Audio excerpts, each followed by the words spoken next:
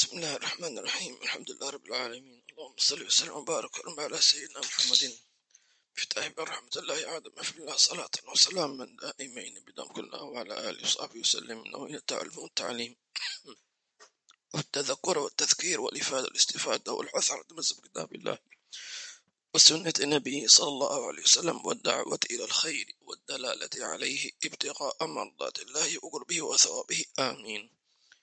ثم أما بعد، السلام عليكم ورحمة الله وبركاته. ولا نزال وإياكم في دروس كتاب رسالة المسترشدين للإمام المحاسبي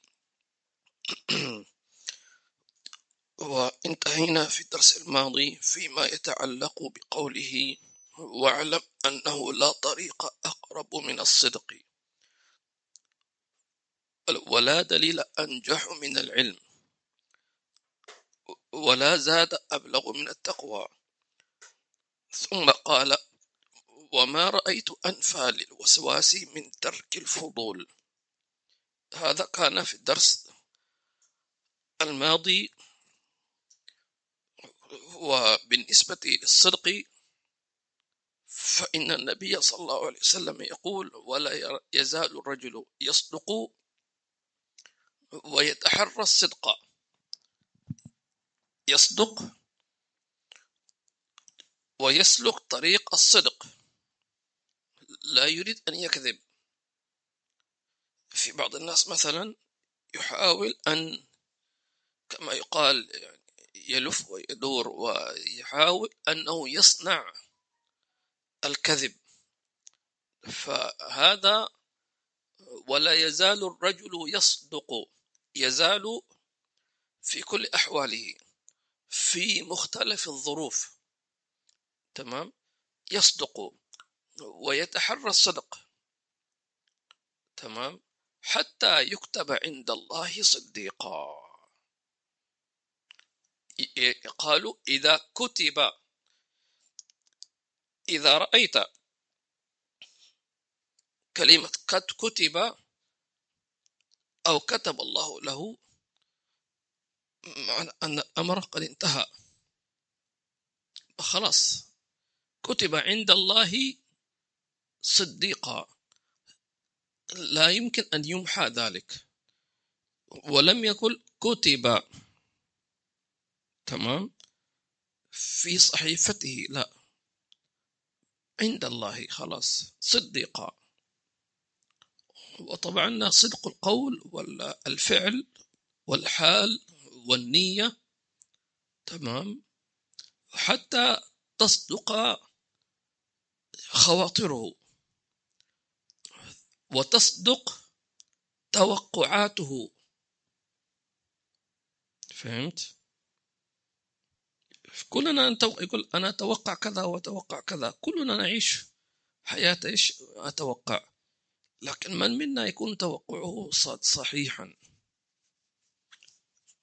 الذي يتحرى الصدق في أقواله وأفعاله ونياته وعباداته، فيصدق في صلاته وفي وضوءه وفي سجوده وفي ركوعه، تمام، فإنه كما ذكرنا يكون صديقا عند الله عز وجل. فتصدق كما ذكرنا نيته، ويصدق يعني ظنه، ويصدق توقعه، كل توقعات صادقة، حتى تصدق جميع مناماته، فيكون كل ما يراه في المنام طبعا غالبا يعني صح. حتى أخبر النبي صلى الله عليه وسلم أنه في آخر الزمان تكاد تكون رؤيا المؤمن حقا، أو كما قال صلى الله عليه وسلم، قال رؤيا المؤمن، ما قال رؤيا المسلم. المسلمون كثيرون ما شاء الله تبارك الله، لكن كم عدد المؤمنين حتى تكاد رؤيا المؤمن تكون حقا. فالمرائي في المنام، فلذلك قالوا من صدق في يقظته صدق في في منامه. ثم إذا رأيت جميع مناماتك أو معظمها يعني غير صحيحة، غير واقعية، مخربطة، أو لا تصدق معك، تكون العكس. مثلا أنت واحد رأى في المنام رؤيا فيرى في اليقظة عكسها فيتعجب، نقول كذبت عليك رؤيتك. كيف تكذب الرؤيا أو المنام على النائم؟ قالوا لأن هذا الشيطان، أي منام كاذب فهو شيطان يلعب بك. قالوا لماذا؟ قال لأنك سمحت له أن يلعب بك في يقظتك. فهذه عادي، نتيجة واقعية. تمام. هذا وإن الكذب يهدي إلى الفجور، وإن الفجور يهدي إلى النار، وإن الرجل لا يكذب ويتحرى الكذب، يكذب ويصطنع الكذب، صناعة الكذب، صناعة الضحك على الناس، صناعة يصنعونها الناس، صياغة الأخبار الكاذبة ليخوفوا الناس. والذي يصنع الكذب يسمى أفاك. أفاك، ولذلك سمي حادثة الإفك. تمام. لأن الذي يكذب إنما ينقل عن غيره. تمام. والله سمعت خبر كذا كذا، فهو، لكن الأفاك هو الذي يصنع الكذبة، مثل ما نقول إشاعة وينشرها حتى تنتشر في الآفاق.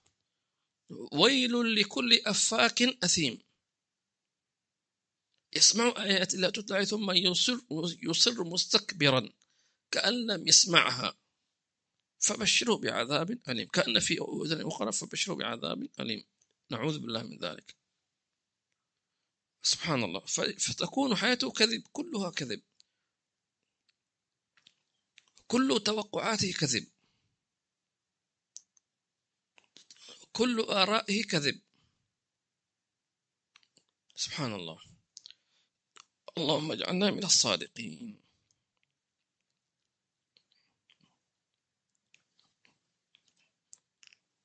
اقرأ بسم الله. ومن أين يأتي الصدق ومن أين يأتي الكذب؟ معلش أن نذكر شيء من هذه المسألة. قالوا من أكثر من التلاوة القرآن تلاوة وتدبرا كان أكثر كلامه صدقا، لأن الله يقول الله نزل أحسن حديثي. تمام. وقال ومن أحسن من الله قيلا، وقال ومن أحسن من الله حديثا، وقال قل صدق الله. فالذي يكون القرآن معه تلاوة تدبرا عملا ما يكذب. هذا مع القرآن في قرني، ما يمكن يكذب. وعكسه صحيح، من هجر القرآن. كذلك الذي يقرأ سنة النبي صلى الله عليه وسلم وأحاديثه، تمام، فإن أصدق أحاديث كلام الله، وخير الهدي هدي محمد صلى الله عليه وآله وصحبه وسلم. ثم مجالسة الصادقين،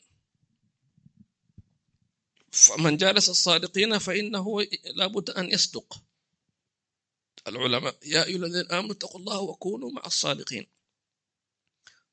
ومن جالس الكذابين فإنه سينطق بالكذب، لأن هذه كل إناء بالذي فيه ينضح. الناس يتكلمون بما يسمعون غالبا، صح ولا لا؟ وبما يرون. فإذا كنت ترى الكذابين وتسمعهم فلا بد أن تنطق بما تراه عينك أو تراه بما يرونه هم. تمام. وتسمع كلامهم. فاللهم اجعلنا من الصادقين. آمين. نعم تفضل. بسم الله الرحمن الرحيم، وصلى الله على سيدنا محمد وعلى آله وصحبه وسلم. من رسالة المسترشدين للإمام أبي الحارث المحاسبي، أبي عبد الله الحارث المحاسبي رحمه الله تعالى، ونفعنا به وبكم، ورجمعنا به وإياكم وشيخنا في الفردوس رضي الله عنكم، إلى أن قال: ولا أنور للقلب من سلامة الصدر، ووجدت كرامة المؤمن تقواه، وحلمه وصبره، وعقله تجمله، ومودته تجاوزه وعفوه، وشرفه تواضعه ورفقه. يقول: قال: ولا أنور. هذا إكمال الحديث إيش السابق واعلم. قال: ولا أنور، أي لم أجد أنور للقلب من سلامة الصدر. ما الذي ينور القلب؟ أشياء كثيرة. طبعا كل عمل صالح ينور القلب، لأن كل عمل صالح فيه نور. تمام. القرآن فيه نور، كلما تلوته تنور قلبك. لقد جاءكم من الله نور وكتاب مبين. طيب، الصلاة على النبي صلى الله عليه وسلم نور، الأذكار كلها نور. طيب، إلا أنه يقول: لم أجد أنور للقلب من سلامة الصدر. ليش؟ لأن القرآن وتلاوته والأذكار إذا صادفت قلبا مليئا بالشحناء والكبر والغل ما ينفع. كمن يصب العسل في إناء ملوث، زودت النجاسة. يعني ممكن تكون فيها نجاسة، قطرة عفوا بول مثلا، فلو وضعت فيها عصيرا أو عسلا أو أي شيء، أنت زدت النجاسة، زادت خلاص، فصار هذا العسل متنجس. عسل لكنه نجس، عصير لكنه نجس، ما نفع شو آخرته أنك تكبه.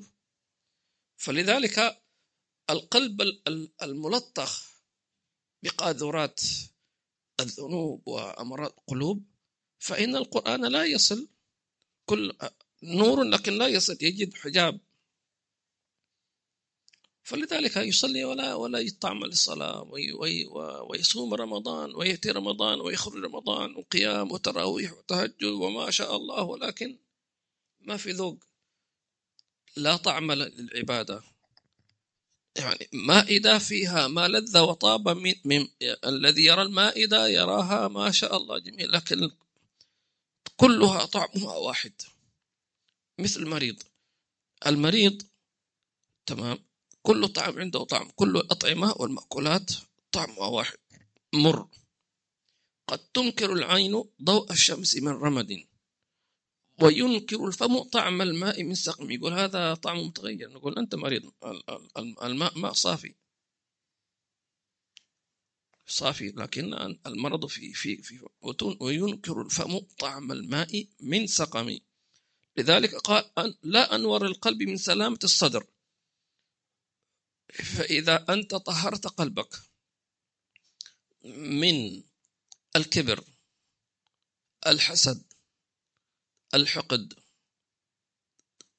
العجب، سوء الظن، هذه كل أمراض القلوب، فإنك ستجد أن قلبك منورا. يعني الآية الواحدة فقط تجد أثر في قلبك على طول. لذلك نجد بعض الناس يستغرب، بعض الناس مثلا يدخل في الإسلام سريع ويتأثر ويبكي وهكذا، ويقول أنا مسلم وعايش في الإسلام. نقول نعم أنت مسلم، ولكن قلبك ملطخ بالأوساخ. مسلم باللسان، المسلم من سلم الناس أو مسلمون من لسانه ويده، وأنت كذا وكذا وكذا. وهذا الكافر كافر نعم، لكن حينما أسلم فإن الإسلام يجب ما قبله ويمحوه محوا، فيرجع الكافر هذا كيوم ولدته أمه، كالطفل. فلذلك على طول يتأثر بالقرآن، بالصلاة، تجده ما شاء الله منور، ويرى، يقول لك شفت النبي صلى الله عليه وسلم ورأيت النبي، خلاص سبحان الله. قال: ووجدت كرم المؤمن في تقواه. وجدت كرم المؤمن، لأن الله يقول: إن أكرمكم عند الله أتقاكم. طيب، كلما كنت أتقى كلما كان الله كريما معك، بل كلما كنت أتقى كنت كريما. والكرم كرم الأخلاق، فلذلك يسمى كرم الأخلاق، مش كرم المال. المال هذا من جملة الأخلاق اللي هي بذل المال هو عبارة عن جزء من خلق يسمى خلق السخاء، فرع. فلذلك فهو جزء فرع من خلق السخاء، فلذلك يقال كريم الأخلاق. فالمؤمن إذا كان تقيا فإنه يكرم ضيفه، يكرم جاره، يكرم حتى عدوه، يكرم البعيد قبل القريب، يكرم الناس كلهم. طيب، فقلنا أن الكرم هي كرامة الأخلاق. ليش؟ لأن الأخلاق حينما تتعامل مع الناس تتعامل معهم بما يحبه الله لا بما تمنيه عليه نفسك. فالنفس تحب السيطرة، تحب النفوذ، تحب التقدم، تحب القوة، تحب التميز. طيب، وتحب الانفراد. ما في مانع أنك تكون مميز، لكن لا تكره أن يكون غيرك مميزا بل أحسن منك. هذا الممنوع. أما لما نقول التميز هذا إذا كنت تحب نفسك فقط. وسبحان الله، من أراد أن يتميز فعلا فليدعو لغيره بالتميز فإنه يتميز، لأن النبي صلى الله عليه وسلم قال في معنى الحديث: ما من مسلم يدعو لأخيه المسلم في ظهر الغيب إلا وقف ملك على رأسه يقول آمين ولك بمثل. الملك هذا يؤمن على دعائك. ونحن قلنا سابقا أنه التأمين على الدعاء، إذا من أراد أن تؤمن الملائكة على دعائه فليعمم. شو معنى يعمم؟ يعني بدل ما تقول اللهم اغفر لي وارحمني، يقول اللهم اغفر للمسلمين والمسلمات، اللهم اغفر لي ولوالدي ولمشايخي وأهلي وأولادي وجيراني والمسلمين والمسلمات، فالملك يقول آمين. أما إذا قلت اللهم اغفر لي وارحمني وتب علي وسامحني والطف بي وارزقني رزقا واسعا وأعطيني سيارة وأعطيني بيتا وكل ني ارحمني واغفر لي، الملك ما يأمن، أنت أناني. لكن إذا عممت أشركت، قال لك الملك آمين. وإذا أمنت الملائكة استجاب الله لك، لأن الملك لا يؤمن على دعاء باطل، لأن التأمين على معصية. فهمت؟ الملائكة لا يعصون الله. فإذا أنت دعوت دعاء صحيح، دعوت لنفسك ولوالديك ومن تحب، آمين، الملك يقول آمين. ومش هكذا فقط، يقول ولك بمثل. يعني لو قلت مثلا اللهم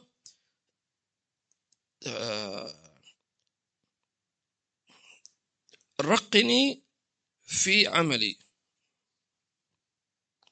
ورقي زملائي في عملي، فإن الملك يقول لك ولك بمثل. لو زملائك عددهم 10 فإنك ستفوقهم ب10 درجات، يعني أنت الفائز. لكن الشيطان يضحك الناس يقول لا، أنت مجنون، اللهم اجعلني مميزا وأخا من زمائي، فمش تكون مميز هكذا. فالشيطان يدخل على الناس ويضحك عليهم بهذه الحيلة تمتنع الملائكة بذلك، ولذلك قالوا أن من أراد أن يستجيب الله دعاءه فليدعو لوالديه، لأن الدعاء للوالدين مستجاب، يعني تختصر الطريق. طيب قالوا كيف أنه مستجاب؟ لأن الله قال وقل رب ارحمهما كما ربياني صغيرا، وحاشا الله يأمرك بالدعاء لوالديك ثم لا يستجيب لك. فهمت؟ الله أمرك وقال لك وقل رب ارحمهما، فهل بعد ذلك يعلمك الدعاء ويأمرك به ثم لا يستجيب لك، أو يرحمهما ويتركك؟ لا، ليس من عادة الله عز وجل. يرحمون الجميع، بل يرحمك بهما ويغفر لك بهما، فهما كالوسيلة إلى الله عز وجل، ولكن أكثر الناس لا يعلمون. قال إذن كرم المؤمن في تقواه، لأن التقي يتعامل مع الله في خلقه فيسامح ويعفو ويتجاوز، كريم لأنه يخاف الله عز وجل. بينما هذا في نظر بعض الناس جبن، ضعف شخصية، ما عندك أي يعني قوة، أنت ملطشة، أي واحد ضحك عليك، هذا خطأ. لكن نقول المؤمن يعفو ويصفح، نعم، ولكن يطالب مثلا لو فرضنا واحد أتلف شيء من أجهزتك، تقول أنا سامحتك لكن لابد تعوض. التعويض شيء، لابد تصلح ما فسدت. أنا بالنسبة لي ما عندي مشكلة، أنت مسامح، لكن شيء أنت أخطأت فيه صلحه. تمام؟ أنت حينما سامحته معنى أنت لن تعاقبه، أنا مش هعاقبك، لكن أنت بفعلك هذا سببت مشكلة أنت لابد تحلها. هذه أنت أوقعت فيها لابد تحلها. ولذلك الله عز وجل من أمرنا أن نتوب إلا من تاب وأصلح. أنا حتوب عليك، ما عندي مشكلة، جئتني تائبا استغفرتني، أنا هتوب عليك، لكن أصلح ما فسد، أتبع السيئة الحسنة. يعني مثلا عصيتني حينما اغتبت مسلما فجئتني معتذرا تائبا، فإن الله يقول لك أنا أتوب عليك، ولكن روح استصلح من أخيك المسلم، خليه يعفو عنك. ليش؟ لأنه لو كان هكذا كان كل واحد سب وشتم وهكذا، بعدين رجاله رجعت صلى ركعتين ويبكي ويا رب سامحني وخلاص. لا، هذه يسمونه ايش؟ أن تصلح ما أفسدت. طيب قال الله وحلمه صبره. شو معنى الحلم؟ ما معنى الحليم؟ هل الحليم هو الذي لا يغضب؟ لا، الغضب لا بد منه، لكن هو الذي لا يعاقب إذا غضب، هذا يسمى حليم مع القدرة. ها، ممكن واحد ما يعاقب لكنه ما يقدر أصلا يعاقب، ما يسمى حليم ولا يسمى ضعيف. إذا واحد أقوى منه تمام، يعني زعله وكذا أو ظلمه مثلا، ولكن هذا المظلوم ما يقدر ياخذ حقه، فيقول له يعني أنا حليم ومش حليم، يعني ما يقدر يرد عليه. تمام، ممكن نقول أنت صابر، لابد لا بأس. الحلم هو العفو عن العقوبة مع المقدرة أن تعاقب. هذه صعب، لأن الإنسان حينما يستغضب فيبلغ بالغضب يريد أن ينتقم، الشيطنة النفس الشيطان هذا يحب هذا الشيء، حتى هو نفس الشيطان والعياذ بالله عز وجل. لماذا لعن الله عز وجل؟ لأنه حينما الله عز وجل أخرجه من الجنة أخرج منها مدحورا، فالمفروض عليه أنه يعتذر ويطلب المسامحة، لكنه قال لا، فبعزتك لأغوينهم، يعني كأنه يقول أنا سأنتقم سأعاند، خلاص عليك لأن جهنم منك ومن الناس أجمعين، فمن تبعك منهم فإن جهنم جزاكم جزاء موفورا، أنت ومن معك ملعونون والعياذ بالله عز وجل. فاللهم أجرنا من النار. وحلمه صبره.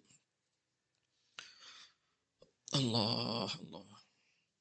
وجاء في الحديث أن من كتم غيظا وهو قادر على أن ينفذه، قادر أن يعاقب، زوجه الله من الحور العين من أيه ما شاء. تمام. وكذلك يدخل هذا في جميع المؤمنين. والله عز وجل يعاملنا بما تحب بما تعامل به خلقه. كظمت غيظك فإن الله يكظم غيظه منك سبحانه وتعالى. والكاظمين الغيظ والعافين عن الناس والله يحب المحسنين. الله الله. وعقله حله. شو معنى حله؟ يعني هذا الإنسان المؤمن عنده عقل منور، عنده عقل كبير، عقل منفتح. تمام. مش منفتح للدنيا، منفتح بمعنى أنه واسع، يفهم الأمور، يضع الموازين، يدرك. فهو يقف عند حد عقله، بمعنى لا يتجاوزه، بمعنى أنه حكيم. شو معنى حكيم؟ معنى يقيس الأمور ويعالجه بما تقتضيه الحكمة، ما في تهور، ما في تسرع، لا يسمع من شخص واحد. يعني مثلا كلنا نكون صريحين أو معظمنا، لو جاءك ابنك أو ابنتك من المدرسة جاء يبكي ويشتكي، يا أبي زميلي أو أبلة أو المعلمة ضربتني، على طول نغضب لأننا نحب أبناءنا. يعني أبناءنا أكيد هو مظلوم. طيب أنت هو يمكن ابنك أو بنتك سبب مشكلة، صح ولا لا؟ ممكن ولا مش ممكن؟ فإن الأطفال عندهم مبدأ ضربني إيش وبكى وسبقني واشتكى. فأحيانا أبناؤنا الأطفال يعني يعرف إنه أبوه وأمه سينتقم له. من هذا الذي ضربك؟ أنا غدا سأذهب إلى المدرسة وأطربك على دماغهم وسأدخل إلى المدير. هو فرحان طبعا. وهذه ليست تربية، ليست تربية. نحن نربي أبناءنا لو طلع الطفل هذا مثلا غير صادق، فمعناه أنه سنغرس فيه تشجيعنا له أنه تمام هكذا خليك هكذا. لكن أول ما يأتينا إذا أتى الطفل لوالديه شاكيا من مدرسة، من زميل، من معلم، من إلى آخره، نقول له ما الذي حدث؟ احكي لنا الحدث كذا كذا. مش على طول تحكم، تسمع وتحكم. تمام. ولذلك المؤمن يتعامل مع العقل مع أي شخص، مع أي إنسان، مع الذي تحبه، مع الذين نحبهم نصدقهم. أنا ما أكذب لكن ما أحكم. تمام. ولذلك أكثر مشاكل الزوجية هكذا، ترجع البنت إلى بيت أبيها أمها تبكي، تعمل دراما زي ما يقولوا، زوجي ضربني وزوجي مش عارف إيش. كيف هذا؟ خلاص أنا أربيه، هذا زوجك. أنا أروح الآن أطربق على دماغه زي ما يقولوا على طول، يعني قضى بالحكم وراح ينفذ. وما نقول أن النسوان كاذبات أو كذا، نقول لا، ليس هكذا. وهذا حدث للنبي صلى الله عليه وسلم مع السيدة عائشة. تمام. السيدة عائشة رضي الله تعالى عنها وارضاها، يعني شوية جات عندها غيرة، يعني غيرة النسوان يعني وكذا. فالنبي صلى الله عليه وسلم يعني ما قال لها تغارين مني أنا رسول الله يعني ممكن النبي يستخدم أسلوب ليش القوة، أنا رسول الله، لك الشرف أنك تتزوجين أصلا، مليون واحدة تأشر بس تجي تكون زوجة ولو لساعة. ممكن يقول لك النبي هذا كلام، كيف أنت كذا وكذا كذا. احترم غيرتها كأنثى وخلاها تتكلم. تمام. رضي الله تعالى عنها وارضاها، والنبي صلى الله عليه وآله وسلم. ثم قال لها طيب من تريد أن يحكم بيننا؟ يعني شافها شوي، فقالت أبي. تعالى يا أبو بكر.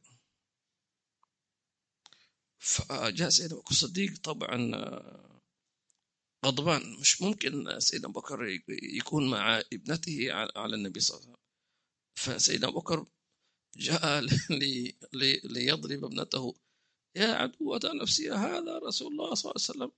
فاحتمت برسول الله، فكانت هي تشتكي منه، فصارت تستغيث به صلى الله عليه وسلم. فالنبي قال يا أبا بكر جئناك محكما مش جئناك معنفا وضاربا. شوف كيف الأخلاق، كيف النبي صلى الله عليه وسلم لم يستخدم أسلوب السيطرة والنبوة والرجولة. ما قال أنا زوجك أو أنا الرجل، والفضل أن يقول أنا رسول الله وأنا حبيب الله وأنت يعني كما ذكرنا لك احمد ربك انك انا ارتضيت تكون زوجة عندي، ولا انا مستحيل اتزوج بعد خديجة. يعني اي كلام من هذا كلام اي رجل يقوله في حالة الغضب يريد ان يثبت ايش شخصيته ورجولته الى اخره. فنقول كذلك اذا جاءتك ابنتك لا قدر الله تشتكي، فاقول لها خلينا نسمع ما الذي حدث، ولا تحكم، لا تحكم. ولا هذا يسمونه العقل، الحكمة، السماع، التبصر، التأكد، البحث، عدم اتخاذ القرار. سيدنا يعقوب هكذا عليه السلام لما أبناؤه 9 اجتمعوا على أن يرموا أخاهم سيدنا يوسف في البئر، سيدنا يعقوب على فكرة يعرف لأنه نبي وأب، والأب يعرف تفكير أبنائه، هذا الأب العادي، فكيف إذا كان نبيا؟ فهو بمجرد أن سيدنا يوسف أخبر أباه سيدنا يعقوب عن الرؤيا خلاص أعطاه الملخص كاملا، عارف أنه سيخطف وأنه سيرمى وأنه كذا وأن إخوته سيكيدوا كيدا. لذلك هو قال له لا تقصص رؤياك على إخوتك فيكيدوا لك كيدا، أنا أعرفهم. ومع ذلك جاءوا أباهم عشان يبكون، قالوا يا أبانا إنا ذهبنا نستبق وتأكل عندما تفأكل الذئب، وما اكتفوا وجاءوا على قميصي بدم كذب، قال بل سوت لكم أنفسكم فصبر جميل. هذا هو الصبر. كان ممكن يقول أنتم كذابون أصلا وأنا سأعاقبكم جميعا، وهذا حقه كأب نبي، لكن لم يستخدم هذه الحيلة. ليش؟ لأنه سيكون قد حكم بعلمه أو بالكشف، والشرع لابد بإيش؟ بمجريات القضاء. زي ما يقول بوت العام بالقانون، أنت صادق عندي ولكن عندك إثبات، هذا هو. فلو سيدنا يعقوب قال أنتم كاذبون وأنتم رميتم يوسف في البئر، وهذا الدم دم شاة، ذبحتم شاة أو قتلتموها ولا تختم بقميص يوسف دمها وأنا سأعاقبكم. لو استخدم هذا أسلوب لأنكروا عليه أبنائه وقالوا كيف تحكم علينا؟ أنت شفتنا؟ هل رأيتنا؟ سيدخلون في الجدال.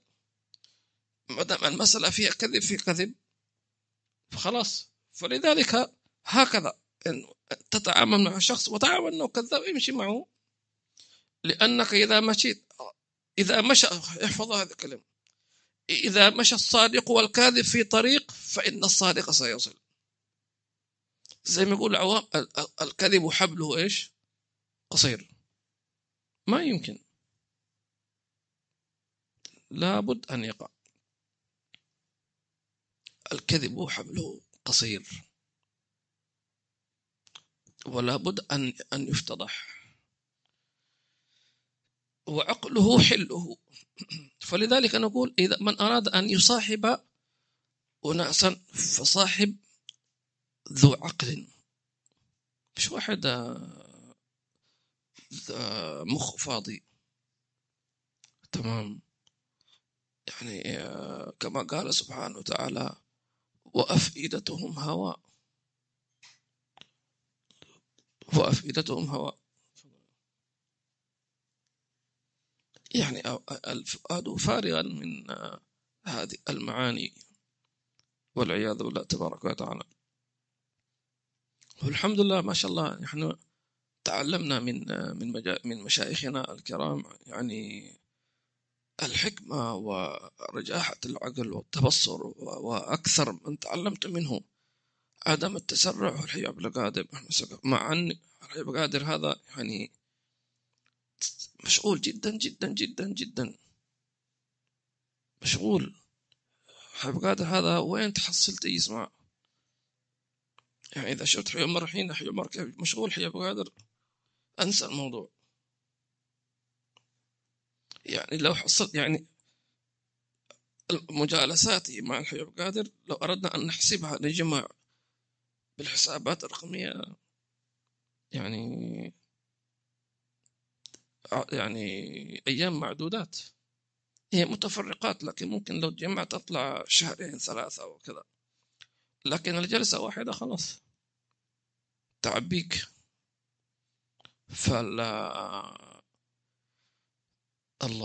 فالحياة قاعدة تعلمت منه هذه الحكمة، العقل الراجح، عدم التسرع، عدم الحكم، عدم التهور، عدم استخدام قوة الشخصية كما يقال، لا. وكم من مواقف حكيت لكم من سابقا، كم مواقف أنا أخطأت فيها فصوبها لي الحبيب القادر رحمه الله ونفعنا به بكلمة واحدة بل بنظرة واحدة. في جلسة أنا أخطأت، كانت معي معاملة مع شخص، تمام، وكنت معصب هكذا. المجلس الثاني كنا في قاعدة جلسة خاصة، وبعدين يعني حدث أمر خاص شخصي.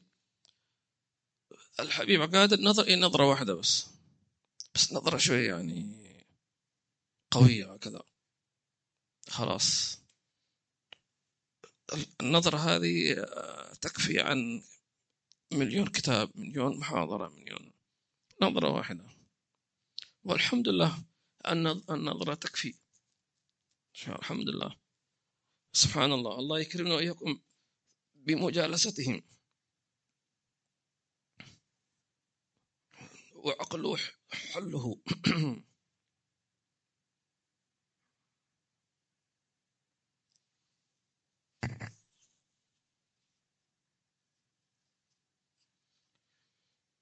الله الله الله.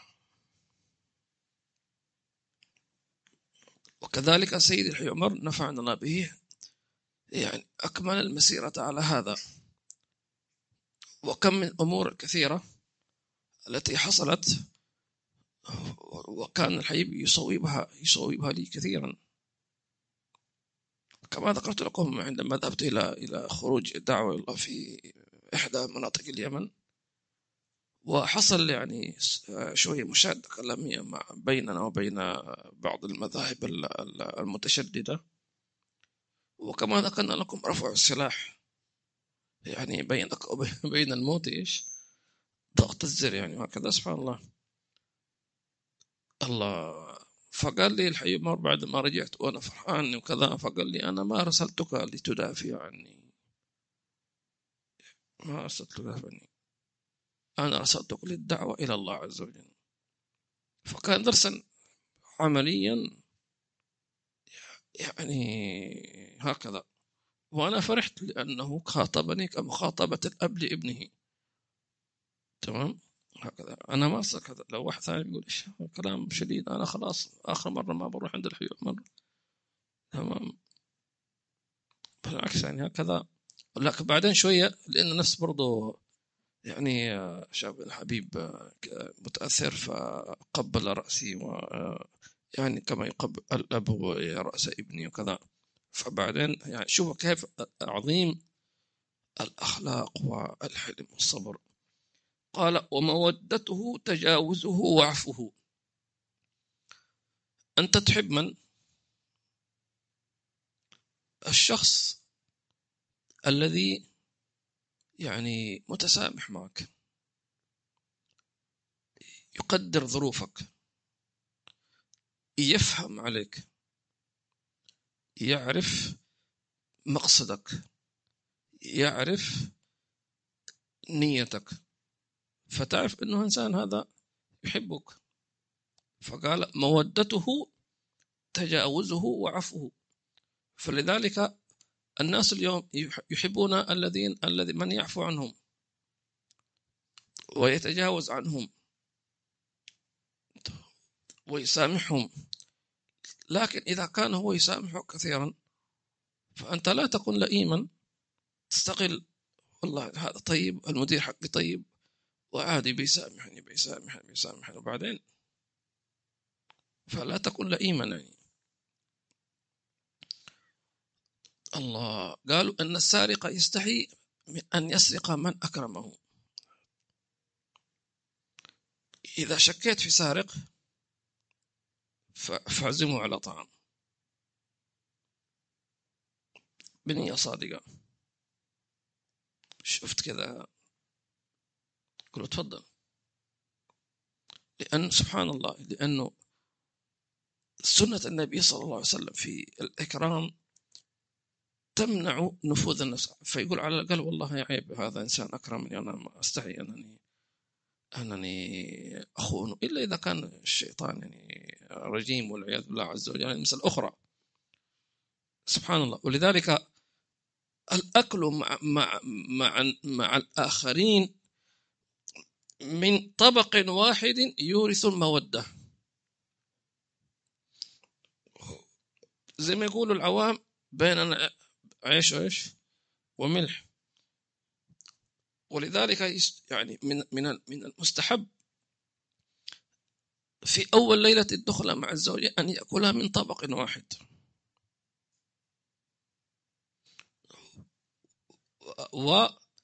ويطعمها من طعامه هو، تكون هناك المودة. مش أنا لي سندوتش أنت لك سندوتش، هذا طبقي ممنوع الاقتراب، أنا أحب سبايسي أنت ما تحب سبايسي.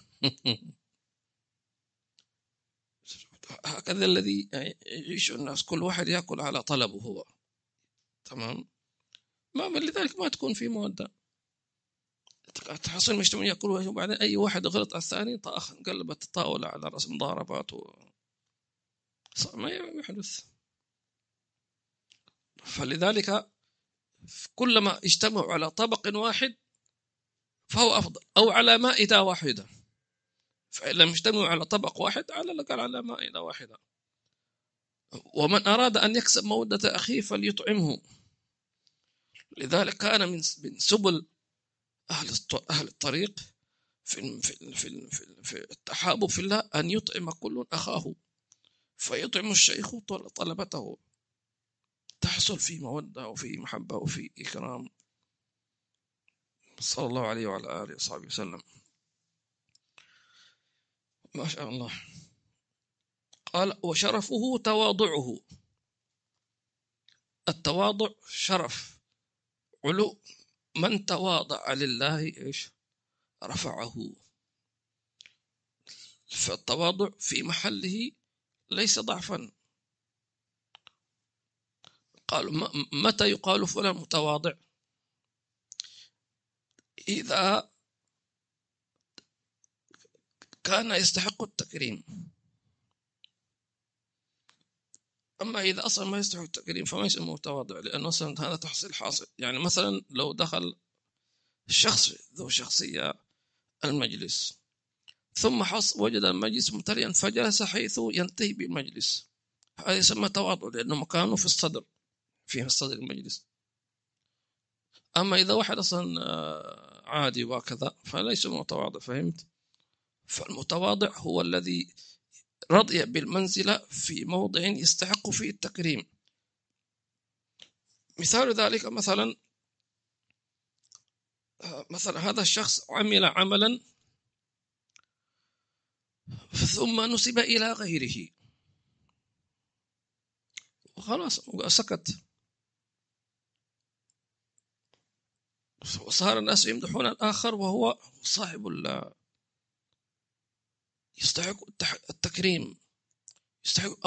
أو مثلا من التواضع مثلا أن تلتزم الصمت في موضع أنت تستحق أن تتكلم، تمام، إلا إذا كان كلاما لابد أن توضح فيه، لأن صار يعني يا حرام أو يا إيمان كفر، لا تتكلم بأسلوب معلش تنصح المعلومة كذا كذا كذا، تمام. لكن إذا حضرت أي مجلس مع الناس يتكلمون هذا تكلم وأنت عندك طلاقة وعندك قدرة تتكلم وعندك معلومات أكثر، ولكن لم يطلب منك ولم يلتفتوا إليك، وأنت هذا كلام كله يتكلمون عنه بالنسبة لك هذا لا شيء، يعني هذه نقطة من كلامك، ولكنك أثرت أنك تسكت، هذا يسمى تواضع، لأنك أمسكت نفسك عن الحديث. يسمونه شهوة الكلام.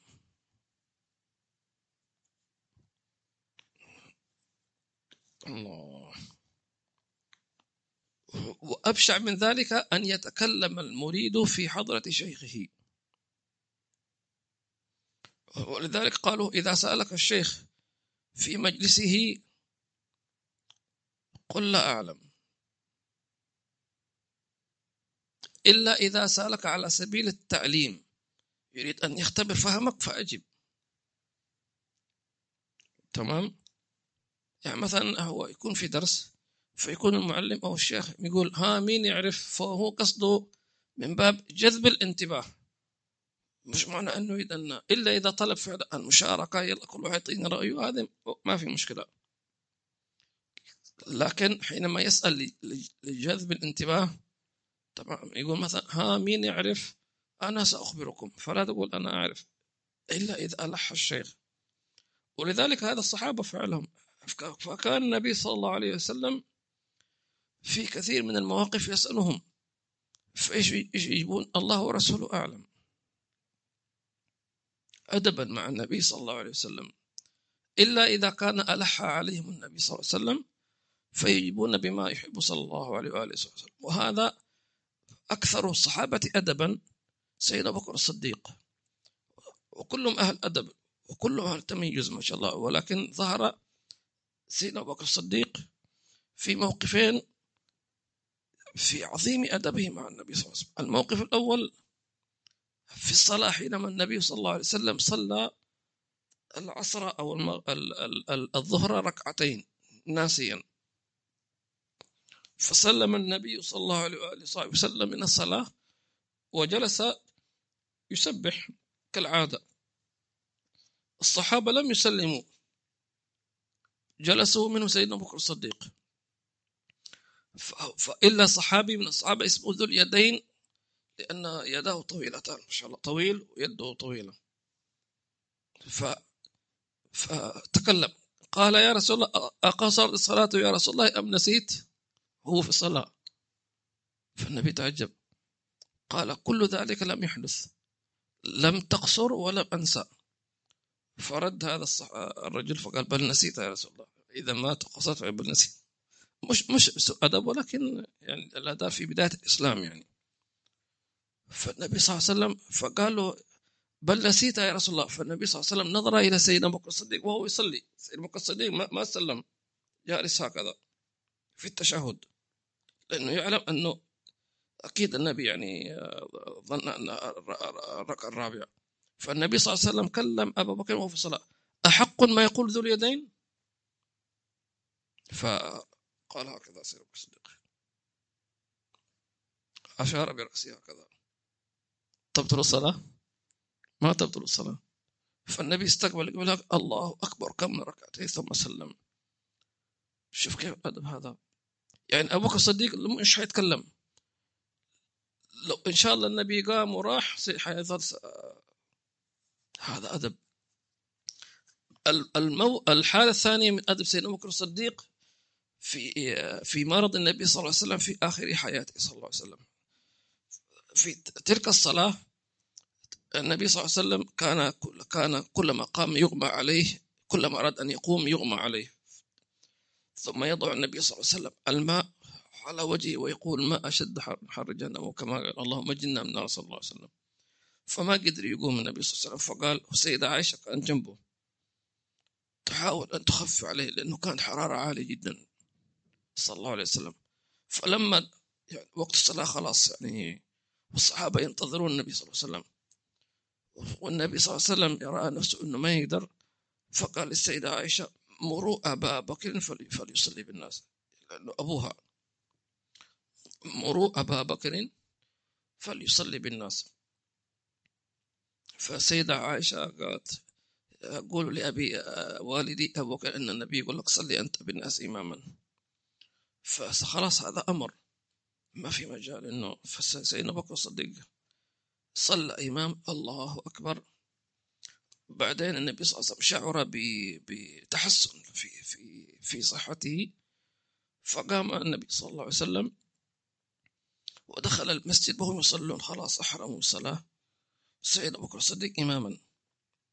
فجاء سيدنا النبي صلى الله عليه وسلم صلى بجانب سيدنا أبو بكر الصديق مأموما، الله أكبر. فسيدنا أبو بكر الصديق شعر أن هذا رسول الله من ريحه ومن وضعه، فأراد أن يرجع، فقال له، فالنبي أشار عليه خليك. فصلى ركعة سيدنا أبو بكر الصديق إماما برسول الله، الركعة الثانية رجع، ما يقدر يصلي برسول الله صلى الله عليه وسلم. فتقدم النبي صلى الله عليه وسلم فصلى بهم، أو في نفس الركعة عفوا امتثل الأمر ثم تراجع، فتقدم سيدنا النبي صلى الله عليه وسلم يرحمك الله يا عبد الكريم. فحينما سلم النبي صلى الله عليه وسلم نظر إلى سيدنا أبو بكر الصديق فقال له لما يعني تراجعت؟ يعني أنا أذنت لك تصلي إماما. فماذا قال؟ قال ما كان لابن أبي قحافة أن يصلي برسول الله صلى الله عليه وسلم. أنا مين أصلي بك؟ أنا لا شيء، أنا حسن من حسناتك، أنا وأبي وآل بكر كلهم لا شيء، أصلي برسول الله صلى الله عليه وسلم. يعني شو هذا؟ فلذلك كلما كنت مؤدبا كنت مقربا، ولذلك هو جار النبي في قبره، وجاره ومعه في المبيت في الغار، وكان معه في الهجرة، ثانية اثنين إذ ما في الغار إذ يقول صاحبي لا تحزن، بالأدب. يعني هذه أمنية كل مسلم أن يكون بجانب النبي يعني تصور، هل ندرك كون أنه ما بين أبو بكر الصديق وسيد النبي مجرد يعني كم سنتيمتر في القبر، يعني هذا شيء عظيم. ولذلك حينما يبعثون يوم القيامة كل واحد يبعث من قبره، فيقول النبي صلى الله عليه وسلم أنا أول من تنشق عن الأرض يوم القيامة. وجانب الرسول سيدنا أبو بكر الصديق. تصور أنت تقوم من أرض المحشر خوف شديد، تقوم من قبلك تشوف وجه النبي صلى الله عليه وسلم، خلاص. فالحمد لله أن النبي صلى الله عليه وسلم أخبر أن يحشر المرء مع من أحب. تموت في الصين، تموت في الهند، تموت في أفريقيا، تبعث من تحب، تدفن في أدغال أفريقيا، لكن يوم القيامة تقوم من المدينة مع من تحب. شوف أنت من تحب من، والعكس صحيح، تموت في المدينة، تموت في مكة، تموت في تريم، تموت إن شاء الله وين، تبعث مع من تحب.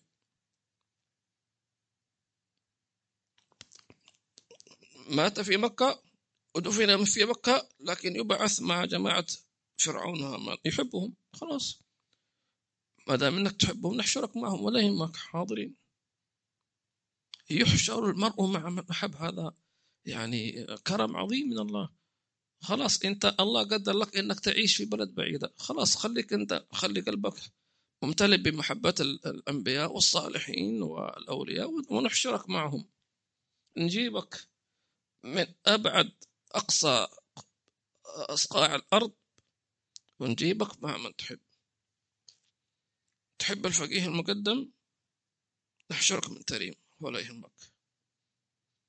تحب الإمام الحداد نحشرك مع الإمام الحداد.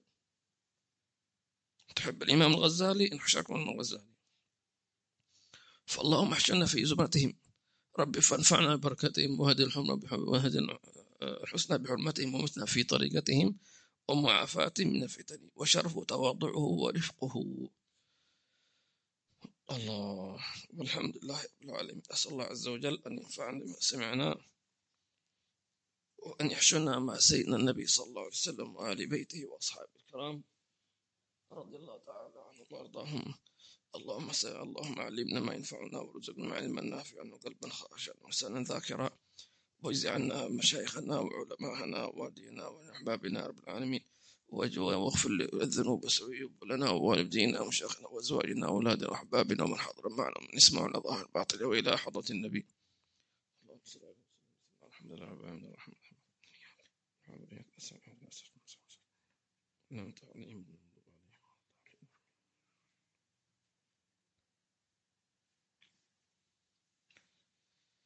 حياك الله عبد الرحمن الكاف، جزاك الخير، مشكور على الدعاء. الأخ محمد، وعليكم السلام ورحمة الله وبركاته. يا محمد جزاك الله خير.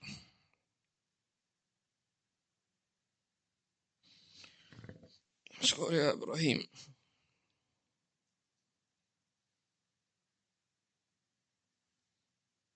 هذا اسمه طارق العامري. ما حكم ايش الاختبارات عبر النت بمقابل؟ شو يعني بمقابل يعني؟ يا أخ طارق العامري، ممكن يا ريت توضح السؤال عشان نقدر نجاوب عليك.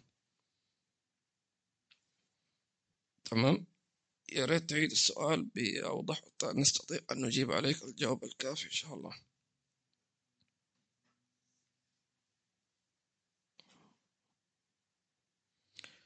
الأخت علا، وعليكم السلام ورحمة الله وبركاته، وجزاك الله خيرا على الدعاء، ونسأل الله عز وجل أن يبارك لنا ولكم ولأولادنا وإياكم وجميع المسلمين على اغتنام أيام الحرم. نعم، شهر ذو القعدة من أشهر الحرم، ذو القعدة وذو الحجة ومحرم، فلا تظلموا فيهن أنفسكم.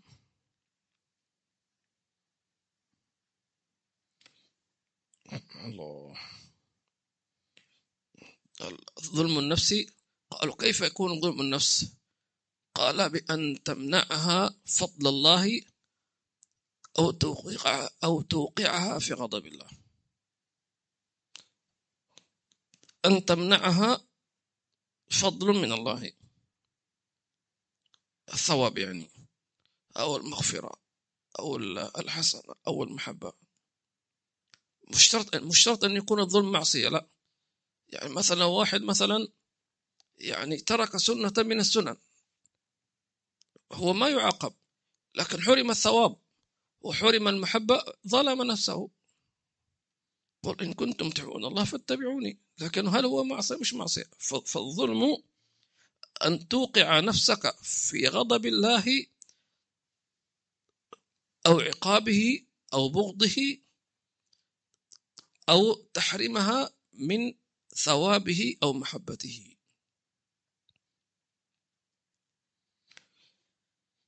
الأخت هناء أم الخير، جزاكم الصادق جزاكم الخير على حضوركم، وربنا يبارك فيكم إن شاء الله تعالى جميعا.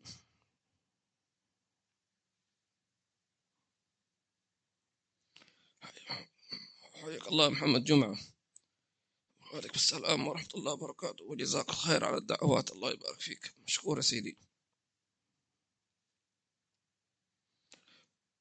الحبشي، وعليكم السلام ورحمة الله وبركاته، وجزاكم الخير. الأخت مكية، آمين، جزاكم الخير. الأخت فاتن، جزاكم الخير. الرحمة المهداة، بارك الله فيكم. الأخ عبد الله عمر محمد، جزاك الله خير. الأخ خالد اليافعي، جزاك الله خير.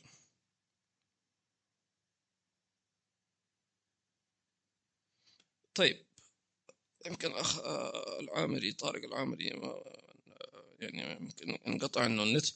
الاختبارات عبر النت، طب الجهة التي تعمل هذا الاختبار إذا كان بإرادتها أو بعلمها فالأمر ما في مشكلة، ولكن على الطالب أو الذي يختبر أن يتقي الله عز وجل، لأنه ممكن هو يعني ما يشوفوا هذا الجهة التي تختبره هو في مكان والاختبار في مكان آخر مثلا. فنقول فليتق الله عز وجل فيما أنت فيه في اختبار.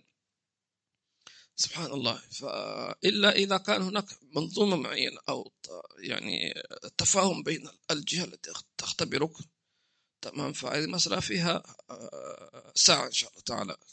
لكن بشكل عام ما دام إنه ما فيها أي خروج إلى مثلا إلى الغش أو المخادعة أو كذا، فهذا يعتبر يعني مثلا جائز إن شاء الله تعالى.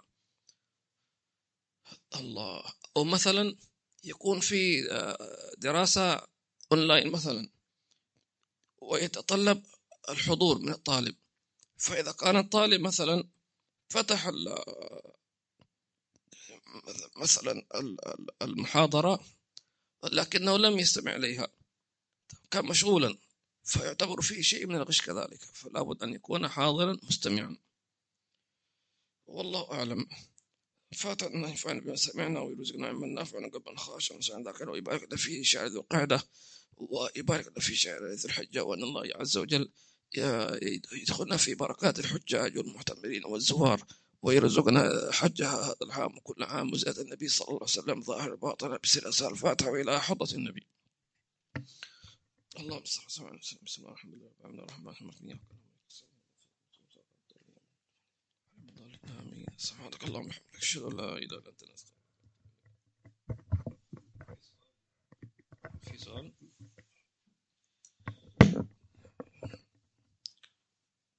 البث موجود.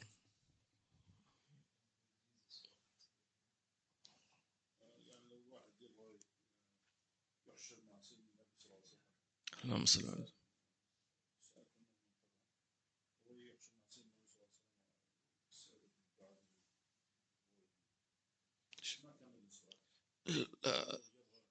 يكمل. أيوه.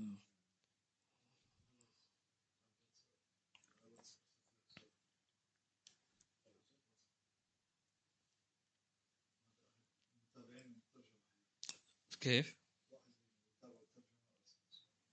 طيب.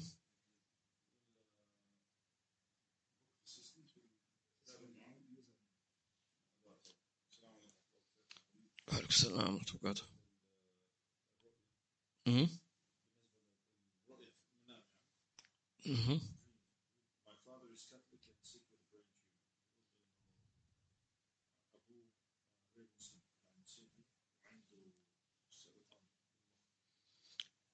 طيب الله يشفيه ويهديه إن شاء الله.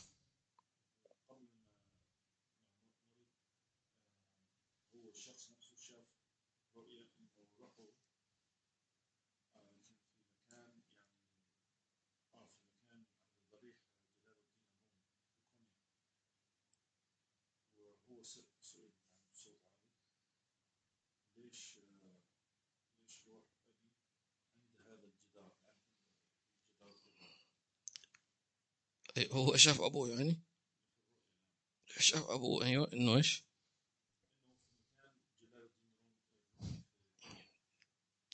طيب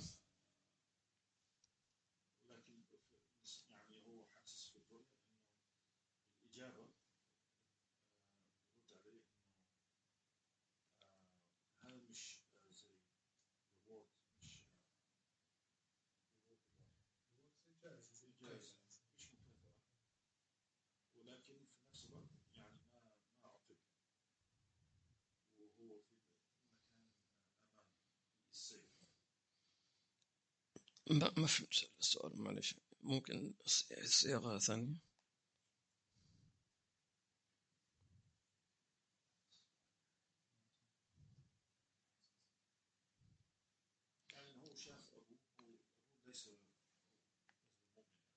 مهم.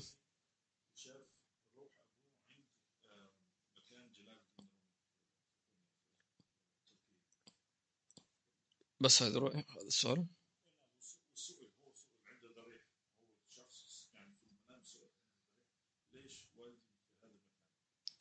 أيوه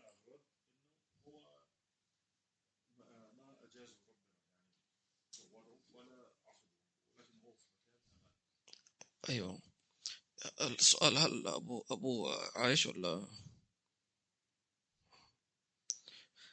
طيب الأخ الذي يقول أنه رأى أباه في المنام، أنه أبوه غير مسلم، وأنه روحه في عند ضريح سيدنا الرومي، هل نقول هل والدك لا زال على قيد الحياة أم حي؟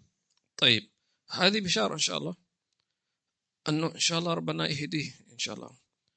ومن وقف على ضرائح الأولياء إن شاء الله هذه بداية الخير إن شاء الله. ربنا إن شاء الله يهديه الإسلام ويرده إلى الله عز وجل ردا جميلا قبل وفاته إن شاء الله، وكذلك بشارة بالشفاء إن شاء الله. نعم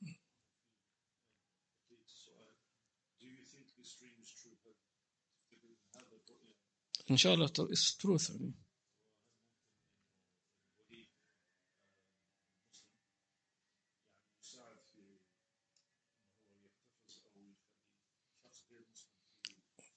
هي ليست بالولي، هي الرؤيا تتحدث عن رمز من الرموز يعني.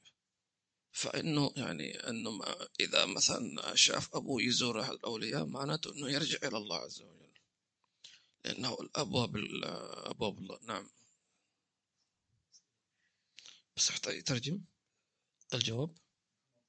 أو نعم محمد طارق تمام.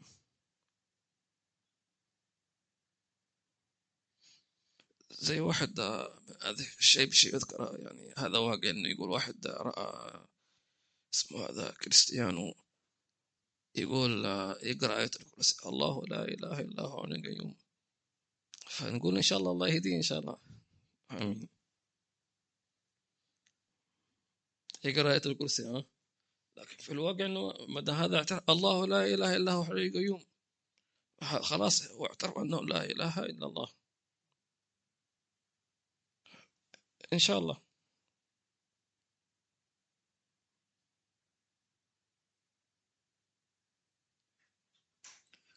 جزاك الخير يا عدنان السقاف، جزاك الخير يا عدنان والله يبارك فيك. من هولندا ما شاء الله، عدنان السقاف هولندا ما شاء الله. السقاقيف ما شاء الله في كل مكان ما شاء الله. حياك الله يا عدنان، ما شاء الله جزاك الله خير. أنت دعوتك أنت في بلد يعني بعيد، وأنت تتابعنا الحين، يعني أنت ما شاء الله في هولندا وتتابعنا أونلاين، ما شاء الله، هنيئا لك. الأخ شذا محمد، الله وجزاكم الله خير. لطيفة، وعليكم السلام ورحمة الله وبركاته، وجزاكم الله خير على إنصاتكم. مرغني،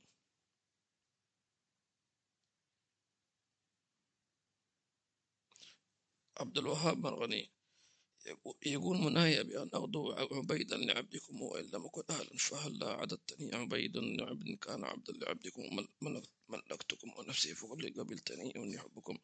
أحبك الله لما أحببتنا من أجله إن شاء الله تعالى. و يعني يقولون عبد السادة سيد، تمام، وأصحاب العظيم عظام. يقول ما الذي يعين المرء على تحري الصدق دائما؟ النية. يقول خلاص يا رب أنا نويت أن أكون صادقا في كلامي في أفعالي، ويتحرى الصدق أنه يمشي في طريق الصادقين، تمام، يصادق الصادقين ويقرأ كتب الصادقين، تمام، ويسمع كلامهم.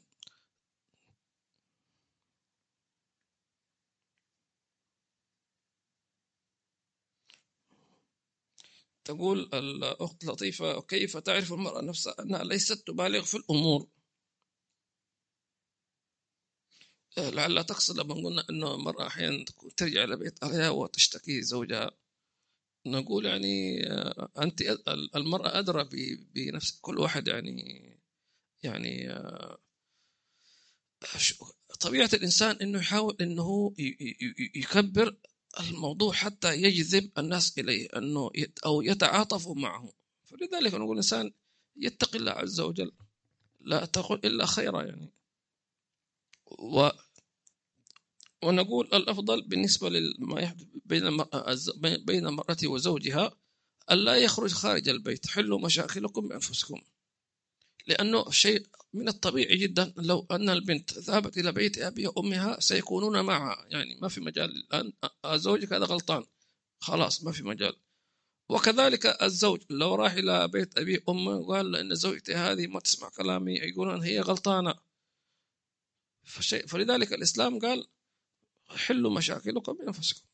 فإن المشكلة كبرت وتوسعت فقال حكما من أهله وحكما من أهلها إن يريدا إصلاحا يوفق الله بينهما. إذا النية أنهم يصلحوا، لأنه المشاكل موجودة لكن الشكاوى ما يريد إصلاح، يريد كل واحد يثبت أنه على حق وهذا هو الغلطان، فلذلك تنتهي بالفراق والعياذ بالله. لكن لو كان كل واحد منهم يشتكي ليوجد الحل، هذا إن شاء الله يوفق. سعيد بلوشي، حياك الله سعيد. وعليكم السلام ورحمة الله وبركاته، وجزاك الله خير يا سعيد. هذا سعيد بأيام الشعبية ما شاء الله.